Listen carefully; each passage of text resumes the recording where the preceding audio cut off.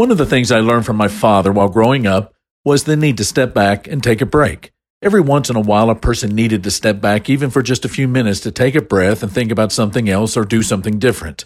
The reasons you take a break is to recalibrate your judgment, give your body a rest, unblock thinking, and try to gain a new perspective.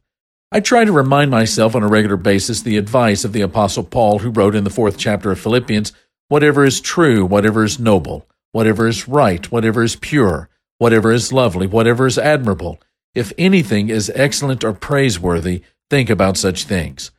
We live in a strange world right now that seems overrun with conflicting messages. It can seem at times overwhelming. So my advice is to take a break. Think about something else. Think about something noble, something lovely, or something excellent. It's okay to take a break. This is Mark Absher with the MacArthur Park Church of Christ. Visit us online at macarthurchurch.org. The MacArthur Park Church of Christ, connecting God and people.